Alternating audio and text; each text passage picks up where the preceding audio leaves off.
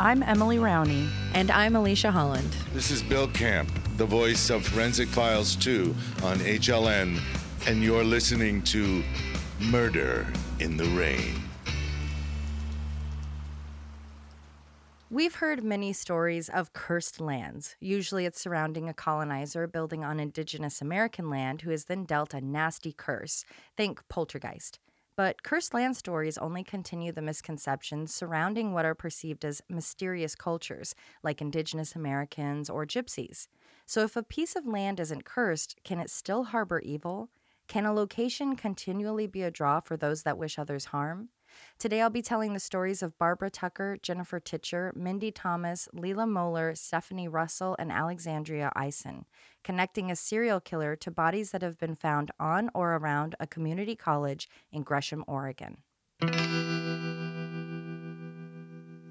Sometimes cases take turns we don't expect. The first case I talk about today, I've had on my list since we started the show. I'll cover the cases of the bodies found at Mount Hood campus as a back-to-school theme, I planned to myself. Then as I got deeper and deeper into those cases, things took a turn, and the next thing I knew, I was researching a serial killer. So join me as we dive headfirst into the rabbit hole that is Mount Hood Community College and the Forest Park Strangler. After completing my primary education, but before spending another 13 years in classrooms, I took a detour and did some time at Mount Hood Community College. Personally, I was never really excited about college. I kind of thought it was a scam. Still do, actually. And with universities and state colleges making it seem like the only real college education was a more expensive one, I felt a sense of embarrassment that I had landed on attending classes at Mount Hood Community College, a place Emily and I know well. In fact, it's where we started our friendship nearly 20 years ago, all thanks to Mount Hood's worldwide famous jazz program. Give us a scat, Em. Scooby-Dooby-Dooby-Doo-Bop. Award-winning. I know. I was lead of the scat. Still are. Yep. Heyo. I mean, like poop. I picked up on that. Oh. For anyone that might not know the difference, a community college is a great way to get your associate's degree, a 2-year degree, or to start your path towards a bachelor's degree or higher by taking the same courses but for a lower cost. Because of that lower cost, they are often seen as not being legitimate schools. But sorry, if I can get the same education for cheaper, I don't care how it's perceived. Bring on the grocery outlet of educational facilities. All of my credits transferred to Oregon State. Which is so awesome, because it was so much cheaper and we had so much fun. Fun fact, Paul Wenner, the creator of the Garden Burger, multiple award-nominated and winning jazz performers, filmmakers, and artists, Lindsay Wagner, the Bionic Woman, and Joel David Moore, the long-faced guy from Avatar, not to mention your two favorite podcast hosts. And Kenny G. What? Yeah. He wasn't on the list. He was in the jazz band. Oh my God, and Kenny G are just some of the notable attendees that have come out of Mount Hood Community College. What? Mount Hood Community College, or MHCC, opened its campus doors in 1966. Located about 15 miles from the heart of Portland, its Gresham location provides the perfect backdrop for students that maybe want to live at home to save money while attending classes or move into one of the many surrounding apartment complexes for their first taste of independence. The campus is surrounded by Kane Road, which is also known as 257th or 257 blocks away from the Willamette River, and that's on the west side. Stark Street, a main thoroughfare for the entire metro area to the north, Troutdale Road to the east, and the Death Road to the south. I literally had to Google that the name of the street is Northeast 17th Drive. It's a windy hill with the best view of Mount Hood and dangerous curves that I maybe take a little too quickly sometimes. Yes, I have been in a car accident on this road. No, it wasn't on the windy part. While MHCC seems to be out in the boonies, it's got a lot going on around it. In addition to all of the student-friendly apartments, within the surrounding blocks are a movie theater, grocery store, shopping plaza, gas stations, fast food, restaurants, and most importantly, a Dairy Queen. Besides the suburban bustle surrounding the school, there are multiple buildings, trails, wooded areas, and creeks on the 212-acre campus for its annual 30,000 student body to enjoy. However, in 1980, the area surrounding the campus wasn't as developed, and the wooded area surrounding the local waterway, Beaver Creek, has experienced some dark history. In 2009, a body was discovered on the Beaver Creek Trail in those woods. Working on a road was a U.S. Army Corps of Engineers member who discovered a male who was unresponsive. Calling in the discovery, an autopsy was eventually conducted, which surprisingly showed no cause of death. However, 39-year-old Eugene native Michael Charles Porter was houseless and had been exposed to the elements of that November night, presumably causing his death. Nearly 30 years before that, a hideous crime was committed, even witnessed, and it took until just a few weeks ago to find answers. Barbara Tucker was a sophomore at Mount Hood in 1980. 2 years earlier, she had graduated from Cleveland High School, where she excelled at basketball. Having an interest in pursuing a business degree, she started her career-focused education in high school, volunteering with the Distributive Education Club of America, aka DECA. For those that loved Barbara, it wasn't surprising the free-spirited, strong-willed, hardworking teen was focused on learning and growing. At 5'11", it was a bit ironic she was known as the baby of the family, the youngest of 7 children to parents Albert and Louise. After graduating high school, Barbara made her way to MHCC to start her business degree. She even got her own place, living just across the street from the school at the East Wind Apartments. Part of her schooling involved taking business classes in the evening. On that cold January 15th, Barbara had called her mother to give her an update of how she was doing and what she had planned for the day ahead. Hoping her class might get out early, Barbara told her mother she would be going to a friend's apartment for an ice cream treat if it wasn't too late by the time she was out. Barbara would never make it to her friends. Walking to class on one of the many tree-covered footpaths, Barbara encountered someone, who then struck her in the head with a blunt object. A violent attack started to take place, but Barbara was tenacious and she was able to get away from the culprit. Escaping through the bushes, she managed to get herself to Kane, or 257th. With blood and mud on her face, she frantically began waving at passing traffic. Witnesses would later tell police they saw the young woman, and being at a college campus, they thought her crawling in the street to the point that cars had to swerve, one even coming very close to hitting her, was all part of a college prank. Oh my God. None of those witnesses stopped to make sure that they were witnessing a joke. No one asked Barbara if her cries for help were real or not. Even when witnesses reported they saw a young white male come out of the same wooded area, grab Barbara by her arms, and drag her back into the woods, they still didn't check on her, call for help, or do anything. Just one more reason to intervene, even if you think it's a joke. Or just call, Yeah. Hey, 911, I don't know if this is anything, but it might be. It might be. Terrible. The next morning, a student walking to class discovered Barbara's partially dressed body in some bushes. She had been raped and met her end via a succession of violent blows to the head, an ugly and terrifying end to what had been such a beautiful life. Soon after the murder, police were able to release a sketch of the suspect based on witness accounts. There wasn't much to be gained from it. It was a young white man, clean-shaven, wearing a ski cap and jacket. But that sketch and all witnesses led nowhere. Due to the sexual assault, there was DNA evidence which was saved, but of no use as the technology to test it had not yet been developed. But that sketch and all witnesses led nowhere. Due to the sexual assault, there was DNA evidence which was saved, but of no use as the technology to test it had not yet been developed. So out of desperation, police had one of the witnesses speak to a hypnotist. After doing so, they felt they had a better, more detailed description of the killer. The witness shared they believed the suspect was in his early 20s, had dark eyebrows, brown hair, high cheekbones, and an olive complexion. He was about 6 feet tall with a stocky build and a swagger in his step. His ski parka was navy blue paired with gray pants and a rounded ski cap. But even these new details were of no help. As the family grappled with the loss of their beloved Barbara, they handled it in their own ways. While Louise, Barbara's mother, was vocal about her daughter's case, talking to reporters and working to bring her daughter justice, the pain was just too much for her father, Albert. He couldn't even stay in the same room if someone began to talk about her. On February 1st, just a few weeks after Barbara's death, another student was reported missing after she didn't show up to class. Luckily, she was located out of state soon after. Hers is a good example of just how on edge the campus was about the safety of their students, especially the young women. Time passed and the fear started to subside, but the desire to find the killer didn't. Weeks, months, years passed. By 1989, the only change in Barbara's case was that her father, Albert Tucker, passed away, never learning the identity of the man who killed his daughter. 6 years later, Louise, the tenacious mother who continued to seek answers, also passed. She had been in frequent contact with the DA and police. She kept handwritten notes of her own contact with involved parties and attempts to solve the case. She never gave up. Neither did the Gresham Police Department.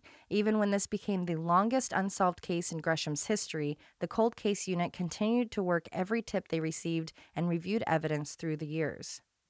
On and on time went until June of this year, 41 years after Barbara's murder. After having submitted DNA from the scene to Parabon Nanolabs, they finally got a hit. And it was a match for someone already on the judicial system's radar. His name was Robert Plimpton.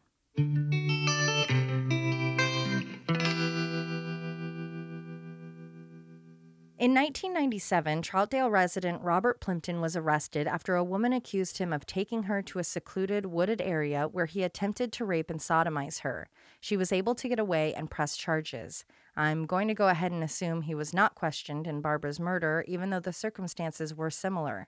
That might be because at the time of Barbara's murder, Robert was a 16-year-old attending my high school, Reynolds. Whoa. But in June of this year, with the DNA match and arrest warrant in hand, detectives initiated a traffic stop of Robert's vehicle.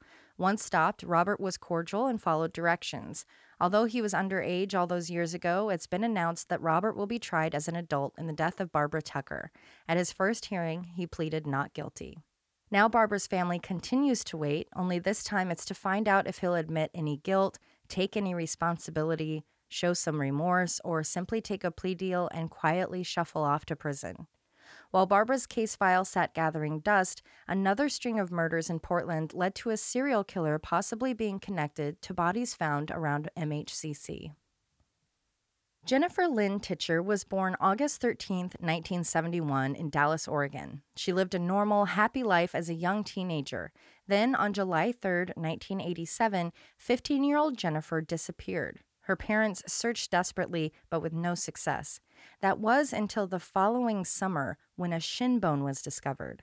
On July 18, 1988, it was an MHCC biology student who found a bone near campus. A search was initiated using the Multnomah County Sheriff's Office explorers, who then found more and more remains throughout the shrub-covered area. Miraculously able to complete the skeleton, it was found that what had been discovered was indeed the remains of Jennifer Titcher, and she had been strangled. When it came to suspects, the only known information was that Jennifer had last been seen with a young woman named Gail Bennett. John Titcher, Jennifer's father, was certain his daughter's death was connected to a very similar case from around the time his daughter went missing, and this one I have a slight family connection to. On October 24, 1987, my cousin was on an elementary school field trip where they walked up and around the Mount Hood campus, making their way through the wooded area near what we call Baker Tree. It's a slightly wooded space near Beaver Creek at the south end of the campus. There are lines of trees that everyone has taken family photos at in the fall, and a huge copper beech tree that was planted in 1885. That area has always been important to the Troutdale community. As my young cousin and his classmates made their way back to the school, they passed through the park-like stretch of grass on Troutdale Road, and, being kids, all started to react to something. It was a smell. A wretched smell that soon had everyone talking, yelling, and questioning where it was coming from. When the class arrived back at Sweetbriar Elementary, the teacher called the police to report the upsetting odor. There was a good reason for the teacher to be concerned. On August 3rd of 1987, 12-year-old Mindy Colleen Thomas went missing. She had told her mom she was going to a friend's house as she left her apartment in Gresham. Once again, she was last seen with 16-year-old Gail Bennett. From the moment 12-year-old Mindy went missing, everyone in the area joined in supporting the search. Every business had a poster in the window with Mindy's face on it. Her family and friends were desperate for answers. Those answers came when the search parties arrived at the site of the reported smell. 2 months after her disappearance, the remains of Mindy were discovered. Mindy had lived in Dallas until 1986 when her mother moved to Gresham. She had just started her 8th grade year at Gordon Russell Junior High, and now she was gone. Here's where the family connection actually continues. There were no answers when it came to who killed Mindy or why. Parents in Gresham and Troutdale were hypervigilant. Had she been picked up by a stranger when she walked to her friends? Had she taken the city bus to her friend's house and someone maybe followed her? With fears running high, anything that seemed out of the ordinary was reported. On a night soon after the discovery of Mindy, my uncle, father to the cousin who was on the field trip, was traveling down Stark Street and ended up behind a TriMet bus, the 80. On the side of the road, he saw a young girl walking, not much older than Mindy, he figured. Then the bus pulled over, right where the girl was, and it wasn't a bus stop. As my uncle watched on, confused as to why the bus was stopped when there wasn't a stop, he watched the young girl. She was clearly saying no and kind of turning away. As the exchange went on, he understood that he was now insisting on giving her a ride. Eventually, the driver gave up, but my uncle didn't. As soon as he got home, he called the police and TriMet to report what he had seen. He followed up with his report, and he was told by investigators that they did find the driver and question him. And he claimed that with the murders happening to young girls in the area, he was concerned about her well-being. My uncle never really bought that, and I kind of question it too. If you're out on the night shift and you have no other passengers except a young girl, wouldn't, well, I was driving a large city bus, be the perfect alibi? Yeah, but I feel like most people, if the whole town's hyper vigilant about it, Right. I'd stop and offer her a ride as well if I drove a bus. Probably not my personal car. I mean, possibly, but it was, the whole thing was that it just went on and on, that the girl was like walking away and it was very like, come on, come on, come on. So my uncle was like, that's just as easily as what you could have done to Mindy. And like, oh, come on, it's dark out or it's getting late or it's cold or whatever. But it never went anywhere. The trail leading to the killer or killers responsible for the murders of Jennifer and Mindy soon went cold. In spring of 1991, with Jennifer, Mindy, and Barbara's killings still unsolved, police made their way down to California. There was someone they wanted to speak to. The new suspect was being questioned in regard to Mindy's death specifically. Harold Thomason lived in Stockton and had just been arrested and charged with planning to kidnap, rape, and murder an 8-year-old girl he had been stalking, all for the purpose of making a snuff film. Ew. Luckily, he was caught before he actually hurt the child. When Terrell Thomas, Harold's brother, heard of his arrest, he put together the pieces. Shannon Garrett, Mindy's mother, and Terrell Thomason were old friends from Chemeketa Community College down in Salem, Oregon. Terrell couldn't say for sure, but there was a strong possibility that through their years of friendship, Harold had crossed paths with Shannon and therefore Mindy. But once police ran Harold's record, they found two things: that Mindy fit his MO and that he was a free man at the time of her death. Back in 1984, Harold had been charged with accosting a 12-year-old girl and had been convicted of sodomy. He was then paroled from the Oregon State Penitentiary on May 26, 1987, just a few months before the two girls went missing. Yeah, parole him. He seems like he's not a threat. And yes, he served a whopping less than 3 years for assaulting a child. Oh my God. While all of that sounds like a slam dunk, there just wasn't enough evidence to prove Harold had anything to do with either case. And I can literally find no information about Harold, so there's no telling if he's alive, in prison, or if he went on to continue to commit crimes against young children, which, he probably did, allegedly.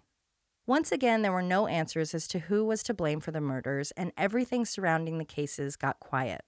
Then a serial killer entered the picture, his MO looking disturbingly similar to how Jennifer and Mindy were murdered.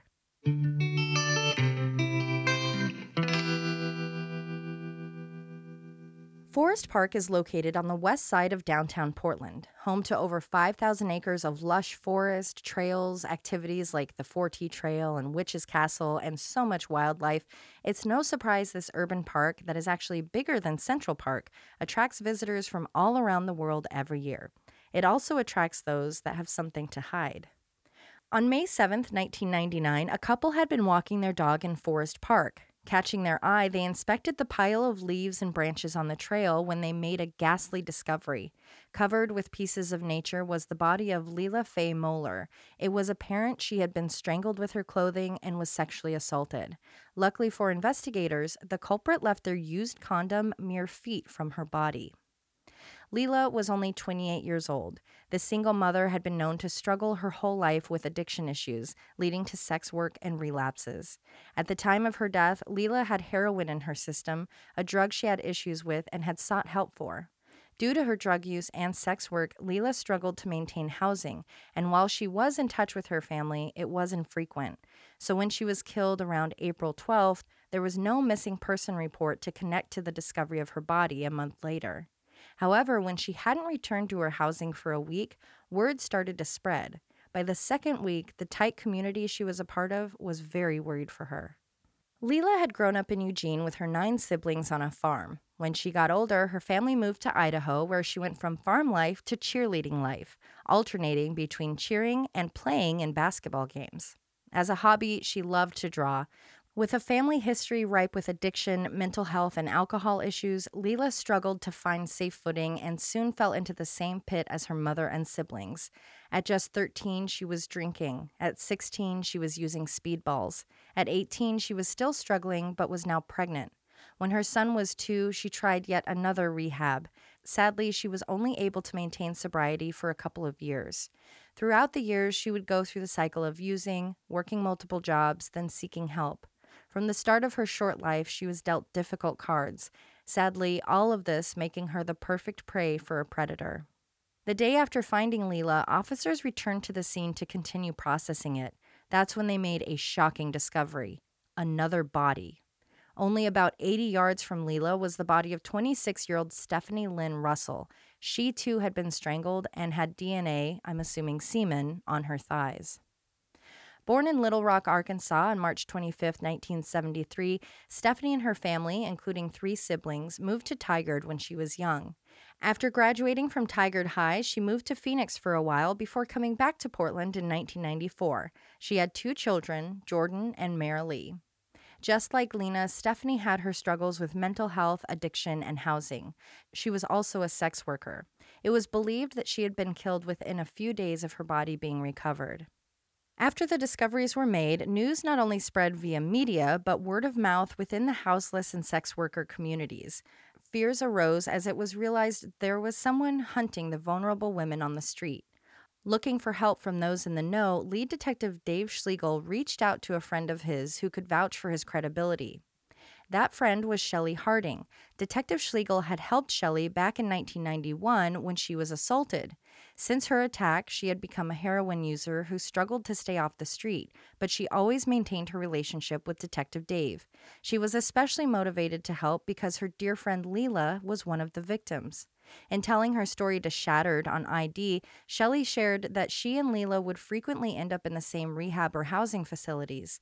When Shelley was struggling, Leila would support her and help her to forget the stressful situation they were both living in. With a plan in place, Detective Dave and Shelley made their way to the streets and spoke with sex workers. Shelley only agreed to do so because Dave was the only person that spoke to her with empathy and understanding. He made her feel like a person, so she knew to believe him when he promised to not hold anything against the women they spoke to, meaning if they had drugs on them or outstanding warrants, he wouldn't pursue anything. He simply wanted to warn them and to find out if there were any Johns they had seen with Leila or Stephanie with regularity, or if there was any John that had come around exhibiting odd behavior. Besides making sure the girls knew how to protect each other, nothing really came of the interactions. Then June 2nd, and another discovery. About a quarter mile from where Stephanie and Leila were found, hikers stumbled across the body of 17-year-old Alexandria Nicole Eisen. She too had been strangled and raped. Being a small, poem-writing, creative, funny, and outgoing person, Alexandria, or Alex, struggled to find friends in school. She was bullied so extremely she started to skip school. Then, to avoid it altogether, she began running away from home. Only a day or 2 at first, but as she got older, she began experimenting with drugs, her time away from home becoming longer and longer.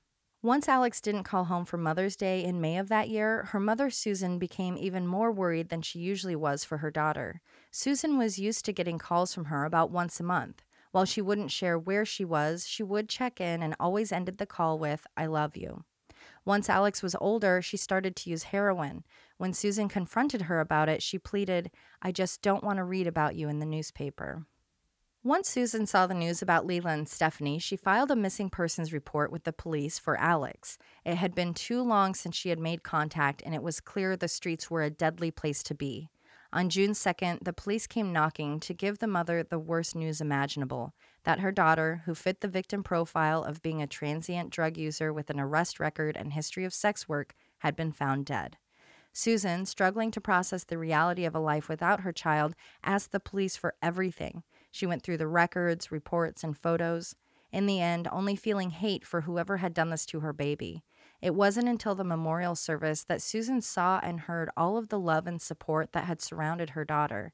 Fellow street kids stepped up to share how much Alex meant to them, how much love she had for them, how much joy she brought to them. 3 victims, same location, 6 weeks apart. The Portland police knew they had a serial killer on their hands, but all they knew was that their victims shared similar backgrounds and a witness saw a beat-up old van in the area. Detective Dave knew he had a huge hunt ahead of him. Using the only clues he had, he knew the search would need to start in the streets. It was assumed that the victims had been picked up in areas known for sex workers.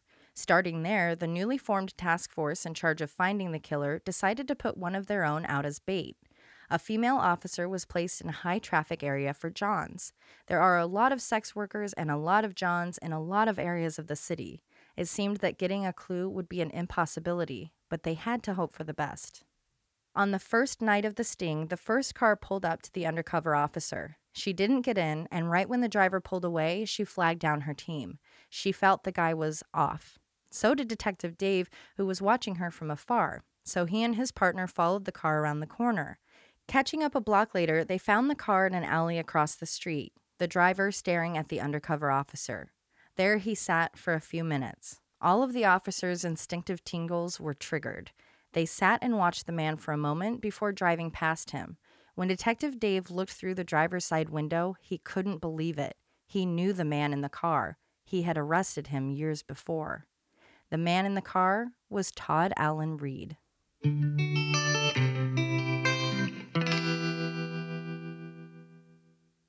Detective Dave Schlegel knew him because he had put Todd away almost 10 years prior. It was a winter evening in 1992.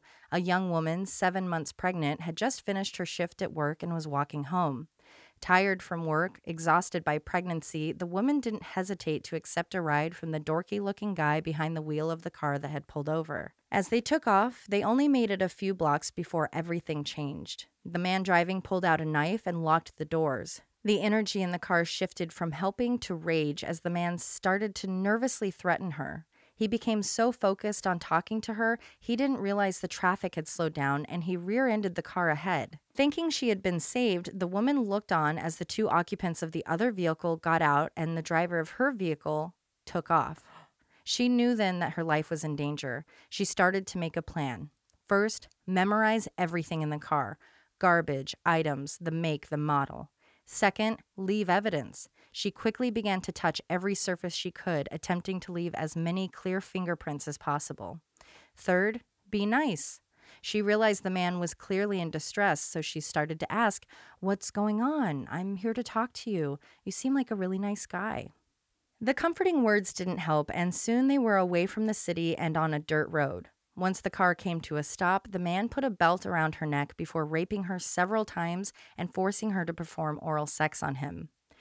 When he started to cry after the attack, she continued to comfort him. Oh.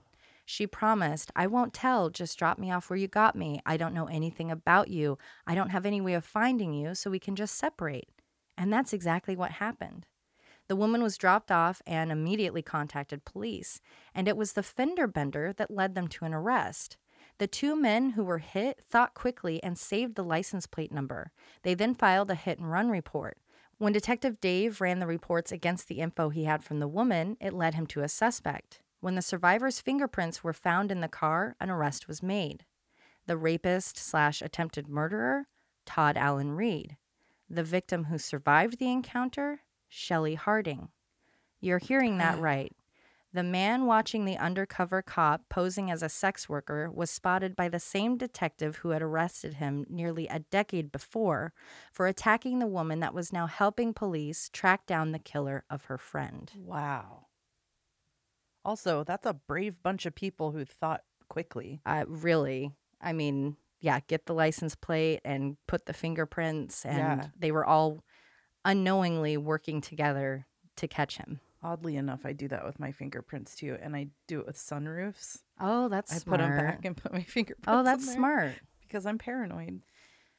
You're frequently in strangers' cars? Oh, Or in my own car too. Who knows? your car is just filthy with fingerprints. Can't even see out the side windows. Like, ma'am, we know this is your car. It's okay. You don't have to be that worried.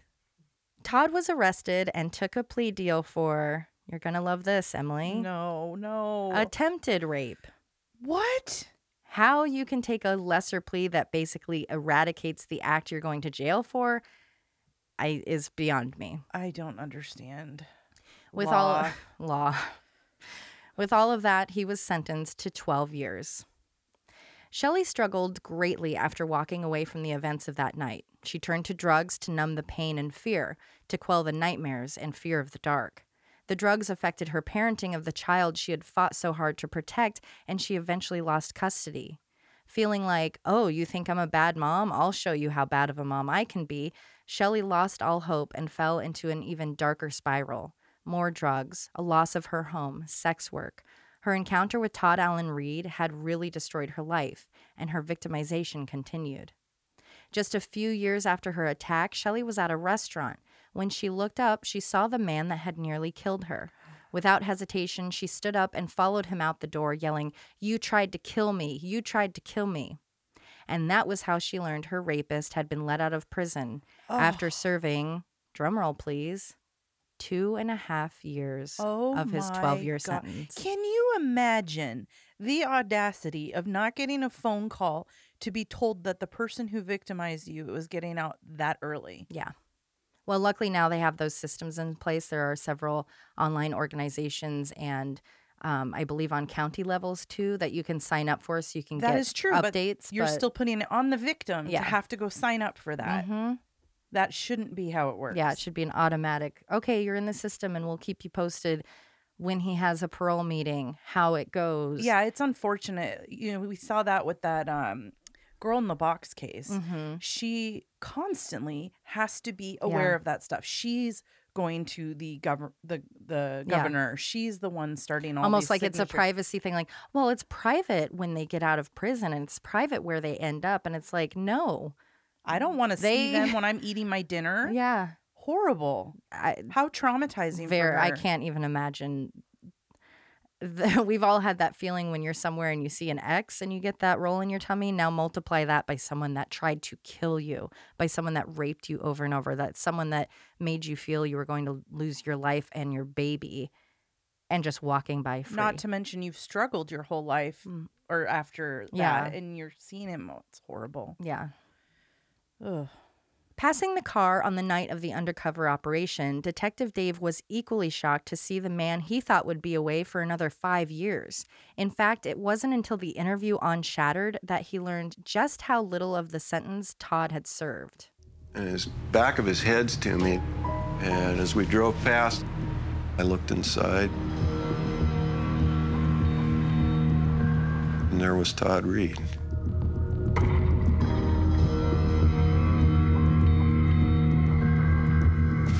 I mean, it was just like a bell going off, a siren going off. Circumstantially, it's pretty cosmic, coincidental moment. I was hoping for, a little longer sentence on the rape. He actually ended up being sentenced to 12 years and served 3. Don't tell me that.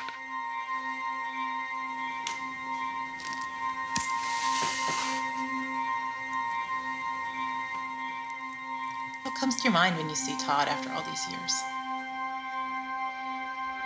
With me, I get angry. Yeah, I spent my whole life putting these people away. How hard they work to get the right evidence, talk to the witnesses just to see it get thrown in Just the shitter people like make that. deals for whoever, and yeah. Just so someone can have a W on their docket. Right. I want to be governor. Searching Todd's car that night, police found an open but unused condom, a strap of some sort, and a book about a murderer called The Killing Gift. With this interaction, Todd Allen Reed became the prime suspect for who had now been dubbed the Forest Park Strangler. Using DNA from the crime scene against that which they had collected after the rape of Shelley, investigators ran it through their system. But this was 1999. Getting lab results took much longer than today. So for 11 days, officers kept an eye on Todd. That was until they got the news. They had a match.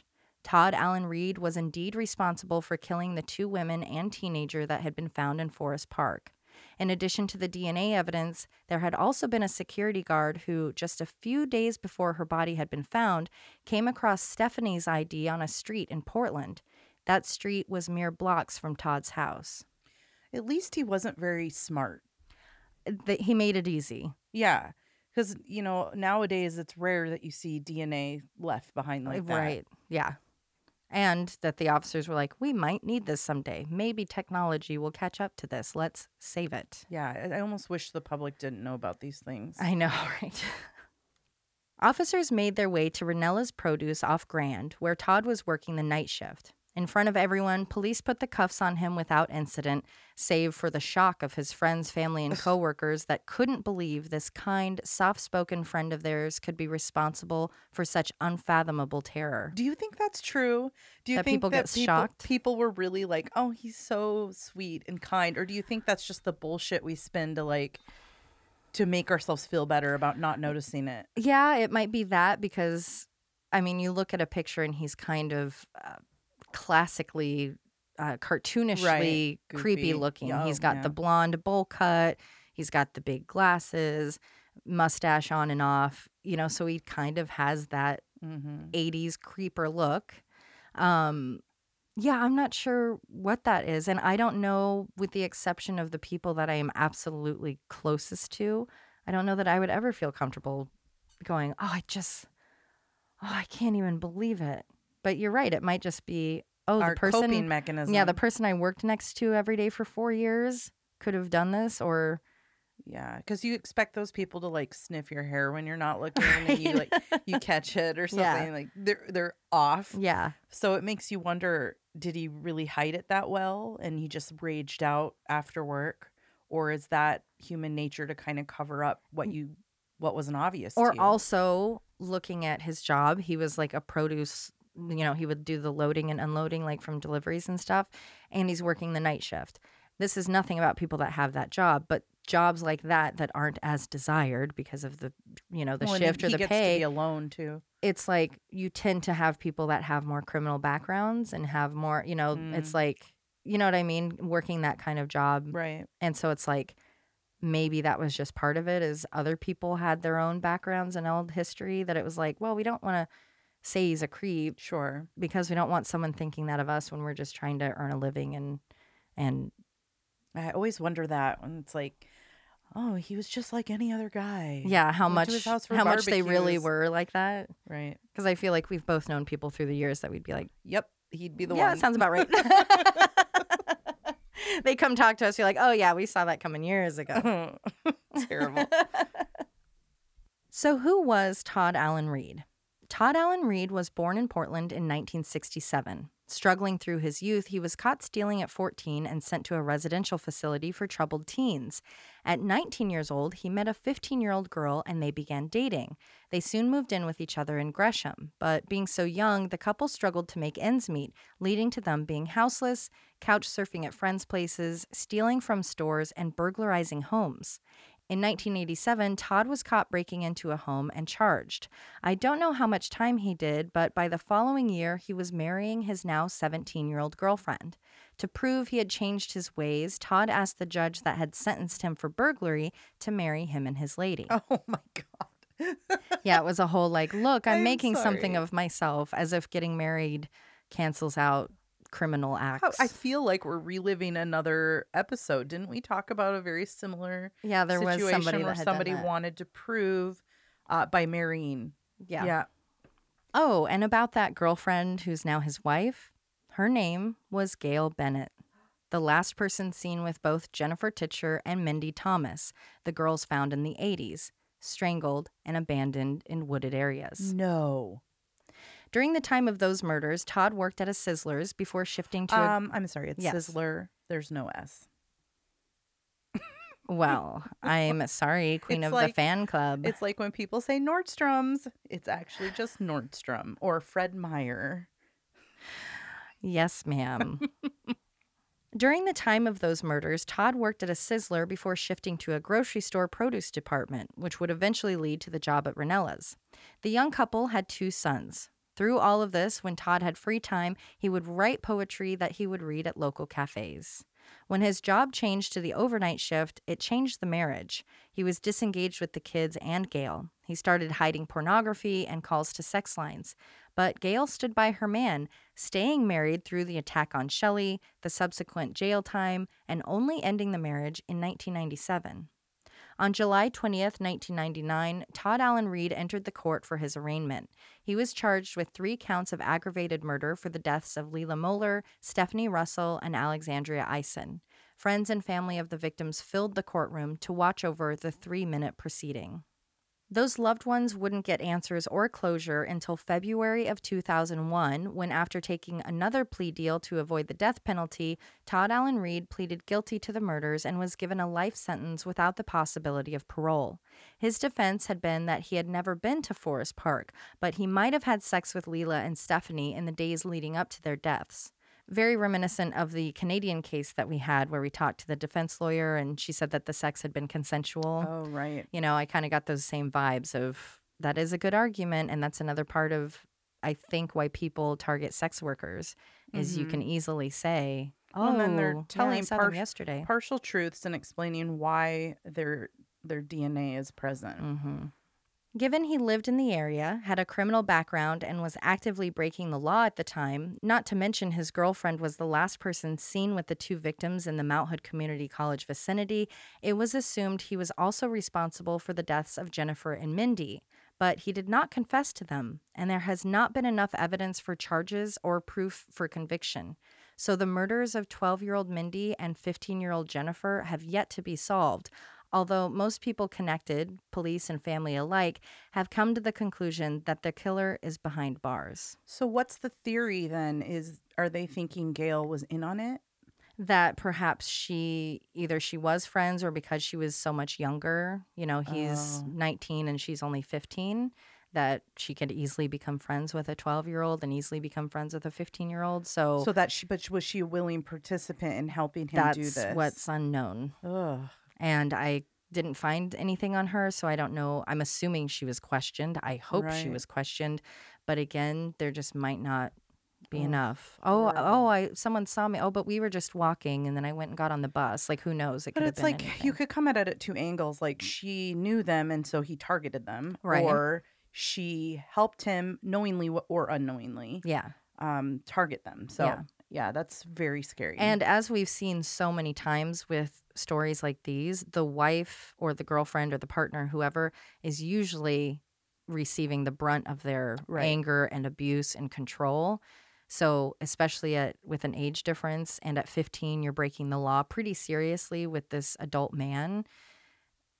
It's easy to see, who knows if he was threatening her or Well, and either way, whether physical or not, he was in a position of power in the totally. relationship. Yeah, their dynamic was way off. So we always see this history of being abusive and controlling. So it's very possible that that was it. So maybe she was an unwilling participant, forced to lure the girls, you know. Ugh, sad.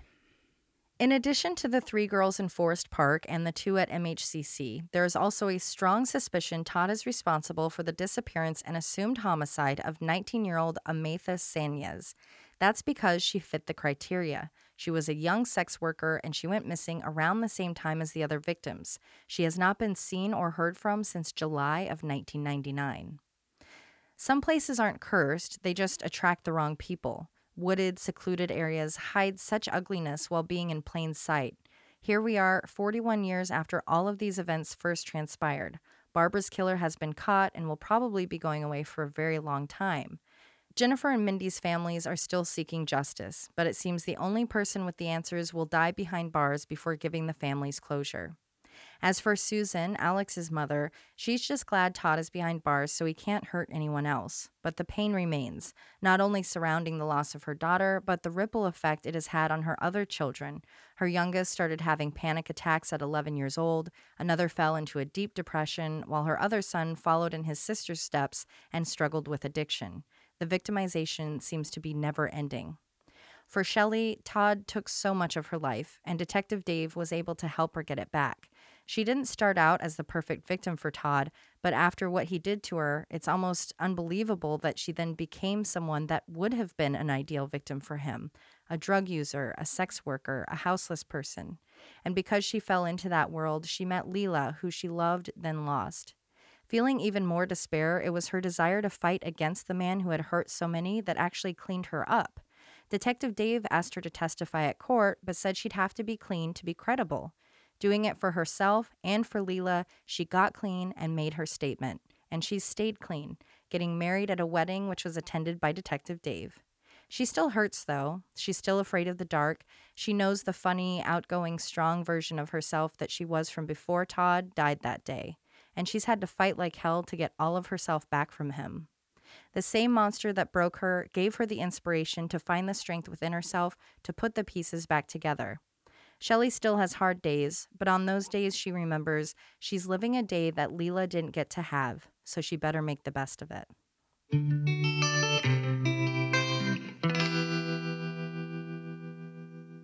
I know it's not unheard of, but it's interesting to go from one type of victim, like a child, pubescent child, to adult women who are drug addicted and sex workers or a variety of such. Interesting, right? What I think with that is, well, I think it's twofold. I think he was also really young, so it's kind of like you covet He what you grew know. up with it.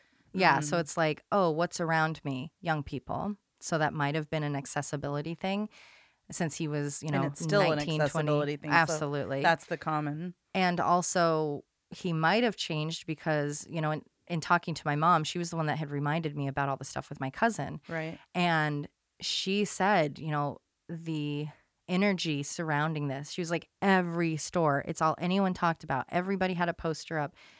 It was like all consuming. Right. And so if he's the one that did that, he might have realized, whoa, that was too much attention. Yeah, because people always care about kids. They're not going to Right. care about these women who are, using drugs. Exactly. It's basically why we see so many serial killers targeting them. Yeah. So if he's the one that did that to Jennifer and Mindy, which I strongly suspect that he did, I think he just learned that there was too much heat. Right. And so it's like, okay, look at what all the other serial killers do. Oh, prostitutes. No one cares about them. Right. So. Yeah, thank you for bringing that up, because since he's not convicted of those murders, Yes. I also assume that he did them. It's just too coincidental. Yeah, the area and the time and the method, all Yeah. of it. Okay, so my talking points. 1, can we please stop calling teenagers women? Everything was saying 3 women found. And She it's is hard. a 17-year-old child. While She I is in definitely high agree with school. you. I agree with you. We, as a country, we make it very clear that you become an adult at 18, right? Right. And so it's unfair to not have it that way when you're in the media talking about their death or them being raped. Yeah. I definitely agree, and it's problematic, and it's something I even struggle with too when writing. I have to remind myself, Right. like that is not Because technically. we place loss of innocence and going, oh, she does drugs and has sex. She's not a child. Well, and a lot of people assume a child becomes a woman when they get their period, which Yeah. can happen at like 10 Yeah. for some kids. And so I think we need to go by the legal definition of when someone is a woman, which is kind of disappointing that the media doesn't already do that. Yeah, and you would think that they would because, frankly, it's more sensational. If Yeah. you said 2 women and a child discovered in the park, potentially from a serial killer, more Yeah. people would care. But she was just a hooker. Well, while then it makes druggy. you Who think, did they cares? originally do that? And somebody above them, a male usually in media, says you can't write that. What a great transition to my next point, which was how we're working on our verbiage and how we should also be holding those people accountable. Because when this happened, it was, young father of 2 who works multiple jobs to provide for them caught killing prostitutes. So they were just lumped together in their job. Why don't we do that for anyone else? Like a fisherman found dead, an accountant. It's never nobody else's, That's fucked up. Their job. Oh, yeah. If banker, I get murdered. 3 bankers found, and it'd be 3 women unless they're prostitutes. Marketing product person / podcaster gets murdered. Yeah, so it's like, 1, we're not using prostitutes or hookers or any of that. Number 2, it should be who they are and not this. Like right away, you're already saying, gross. This poor man. That's he's biasing. working That's so biasing hard. people that, he's a father working Yeah. hard. It's probably a misunderstanding. I really love this. I'd never seen this show, Shattered. It's on ID Discovery I've and heard it's of on it. demand. They just did such a nice job. It was all about Shelley, the survivor. Mhm. And it was so interesting because what I already had, I had written this out, and it was, one thing led to another thing, led to another thing. And literally reading about him, he had a record from 1991 from an assault on a woman. That's all I could find. Or an No name assault or on a anything. pregnant woman. And literally on that show, it's the first time she's telling her story. And it is Wow. so much more than just pregnant woman was attacked and he took a plea deal. It is so much more. And they barely touch on him. I wanted to share his background to kind of paint the story of, how someone gets to that point. As we do. Yeah. And so I wanted that info, but I really appreciated that they didn't. They were just like, and then they caught this guy. Because it's like he's all over the place. You really want to Yeah. know about a serial killer, I'm sure you can find Yeah. out. What we want to know about are these victims that kind of get pushed under the rug or briefly mentioned in a sentence where you're left wondering, like, what the heck happened there? Like you were talking in your opening few pages about a crime, and I found myself going, I need to know about that crime. I want to hear more about that one. So I think, and that's what the true crime community is into, ourselves and our listeners is, we want to understand the murderer because it's true crime and we're all interested in that. And like, how did that person become that person? But what about those forgotten people? I think that's really interesting. So I'm glad that show does. Yeah, it's does really, that. it was on demand. So if anyone has cable, I think it's on demand. I think it's on YouTube as well. So I'll check it out. it's season 1, episode 4, I believe, The Woods. And it was just really sweet, and Shelley's talking about her work with I call him Detective Dave because I didn't want to say Schlegel over and over. You did a really I good did job not with trust it. myself. You didn't mess it up once. I was waiting for it. First time I heard it, I go, I would have messed it up. But she says, and she just frankly says, he was the person that didn't make me feel like a piece of gum on someone's shoe. Right. Because she was like, that's what I always felt like people would look at and talk to. And it's like, yeah, so if we could build that community where we have either trained officers or trained teams that work with these communities and say, I don't care about the drugs. I don't care that you're working, selling sex. I don't care about, And I'm not interested in those things. We see it, but not enough. It did come up in my case when I talked about Gary Ridgway and how there was an officer who was really keen on that, and it worked for him. Yeah, and it's like, look how much further you get because those other things, who cares if, when it comes to breaking the law, who cares if someone has some drugs on them or is like Well, they don't selling seem sex? to care when they're paroling early, do they? Right? So and why then you does it turn matter? around and you let this guy out after 3 years. Yeah, bullshit. You know what? And that's another great transition. The failures here, for Barbara, people failing to stop, the failure of letting him out early, who looked at that case, or maybe they didn't get to look at the report and they just saw attempted rape.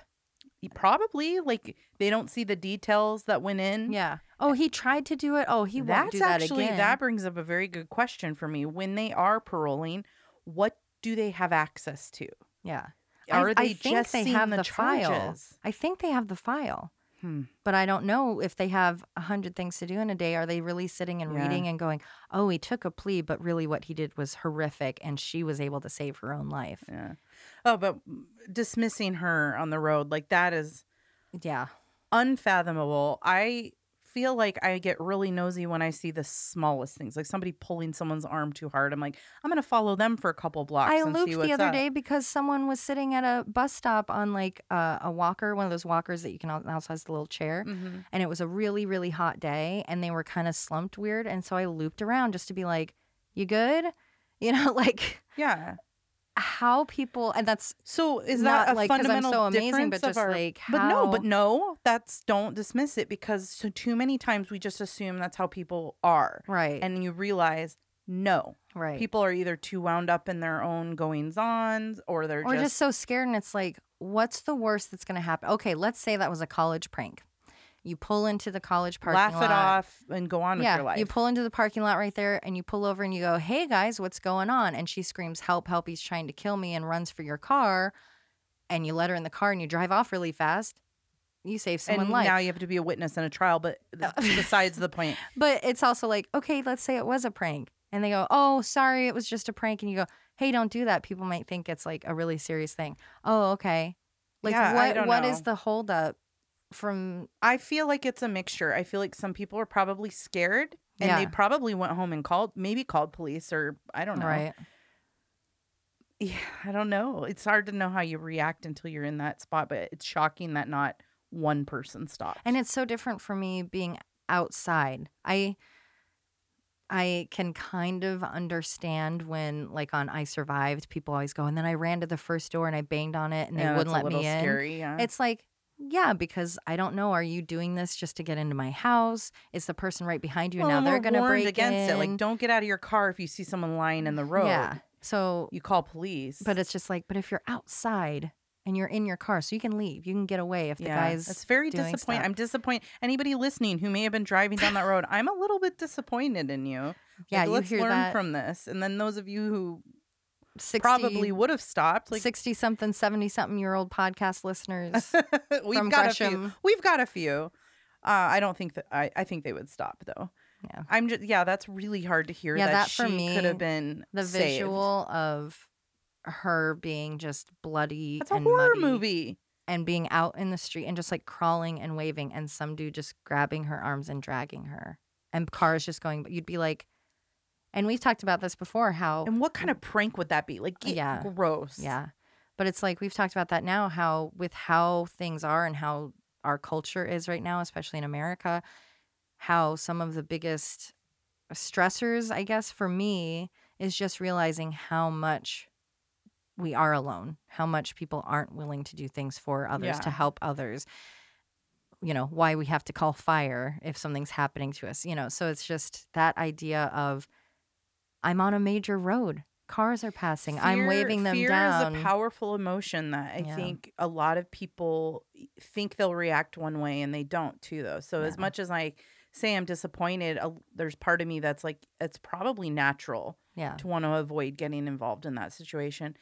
But then again, I'm sure you think about it the rest of your life when you find out that there was a girl murdered and you drove by. Could you imagine reading the paper the next day and going, oh my God, I saw her. I mean, we see a lot of television shows where that spirals into long-term grief, regret, guilt, self-hate, which you self-medicate. Mm-hmm. So, unfortunately, that happens. And I think that was what really struck me too with this case was once I had that connection, because I just thought it was Mindy, and it's similar to the Forest Park, so I'll talk about Forest Park. But then when it was Shelley wrapped in and all of this other stuff, and it was just like, look at all of the damage. Let's say for a moment, hypothetically, he's responsible for the death of Jenny and Mindy. Mm-hmm.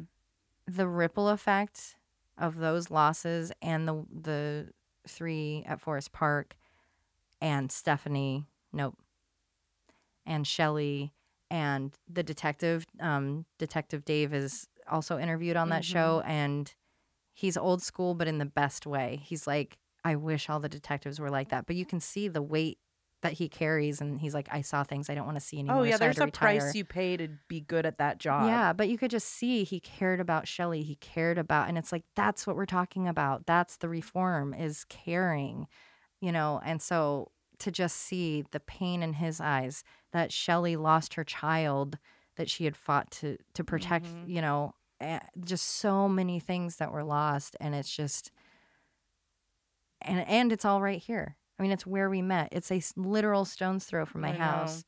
And it's just all of that is concentrated right there. It's just, it was a lot. Yeah. Well, those parking lots are pretty creepy at night. Did you know I had a little stalker situation in that at Mount back Hood? parking lot? The one by the theater? past the theater. Okay, over so by the like very the far end of campus. Yeah, so yeah. South. Yeah. The south end.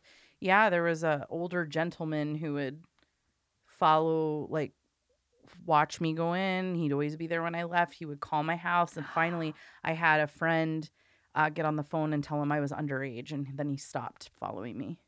Ugh. Yeah, it was Gross. And that's unfortunate because I went there for 3 years to be in that jazz program. Yeah.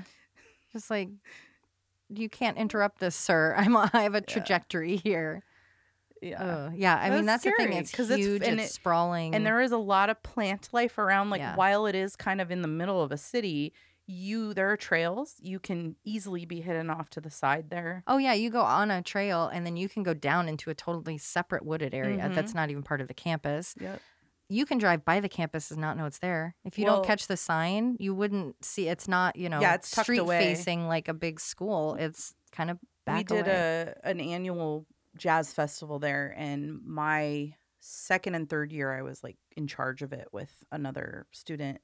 And one of the jobs I did my third year was you have to sleep overnight with the equipment in the gym, which is on that far south end. Oh, yeah. Very secluded from the rest of the school. And he was really the director was very concerned about me being female, being in there. So he said, yeah, as long as you have like a male there with you, which Yeah. is kind of funny. Yeah. But, so the three of us stayed the night there and had a lot of fun, but it was spooky. Like, Yeah. it is spooky campus. And had I known those murders took place, I may not have volunteered for that overnight. Yeah. Well, 30,000 people. I mean, that's Troutdale, which is where it's located. Well, it kind of straddles the border of Troutdale and Gresham. Troutdale, we only have like 16,000 residents. Right. So it's like 2 Troutdales in one campus. Yeah, and it is a good community college. Like, there's I went there specifically for the music program. I could have gone to another school, but I really wanted to be in that program. And it really did save money. It's a good program. Some of the greatest teachers I've ever had. I were had so much passionate. fun there. Yeah, it was a great school. Some of my best writing, like really learning about writing, I did there. Yeah. And like here I am now writing for a living and writing all day, every day. And I really do credit my classes there for they were great. I got into anthropology because of the Corey Pressman. Shout out. He was the anthropology teacher, and he had a great pair of corduroys, and he was super funny, and he got me into it. Yeah. So besides all the doom and gloom, it is a gorgeous campus. Just happens to be with lots of security nowadays. Yes, guys, so there's don't be constantly worried sending your kids morning, to noon, and night. college. Anytime I pass, there's the little campus guys zipping around. Yeah, so. It was a very good case. I think I've heard bits and pieces of it. I never heard the whole thing put together like that. I know he's been on our list for a while as a highly requested case. I didn't realize the breadth of where this would lead. Thank you so much for listening, everyone, and be sure to join us in 2 weeks where Emily will be hosting. I am, and I'm really excited about this one. It started off as just a small case that we wanted to cover on our coin segment, a missing person by the name of Graciela Garcia. And I'm actually going to be speaking with some of her family members to learn more about the case. Oh, that'll be very interesting. It is. It will be good to get their perspective because there's a lot of rumors going on about the case, and I'm not sure where this is going to end up. I might incorporate another case as well. Oh, interesting. But I'm very excited to just talk to some family again. I know we've had good experiences with that in the past and keeping someone's name out there. That'll be great. And if you can't wait that long, you can always join our Patreon to get mini episodes every other week. We'll see you next time.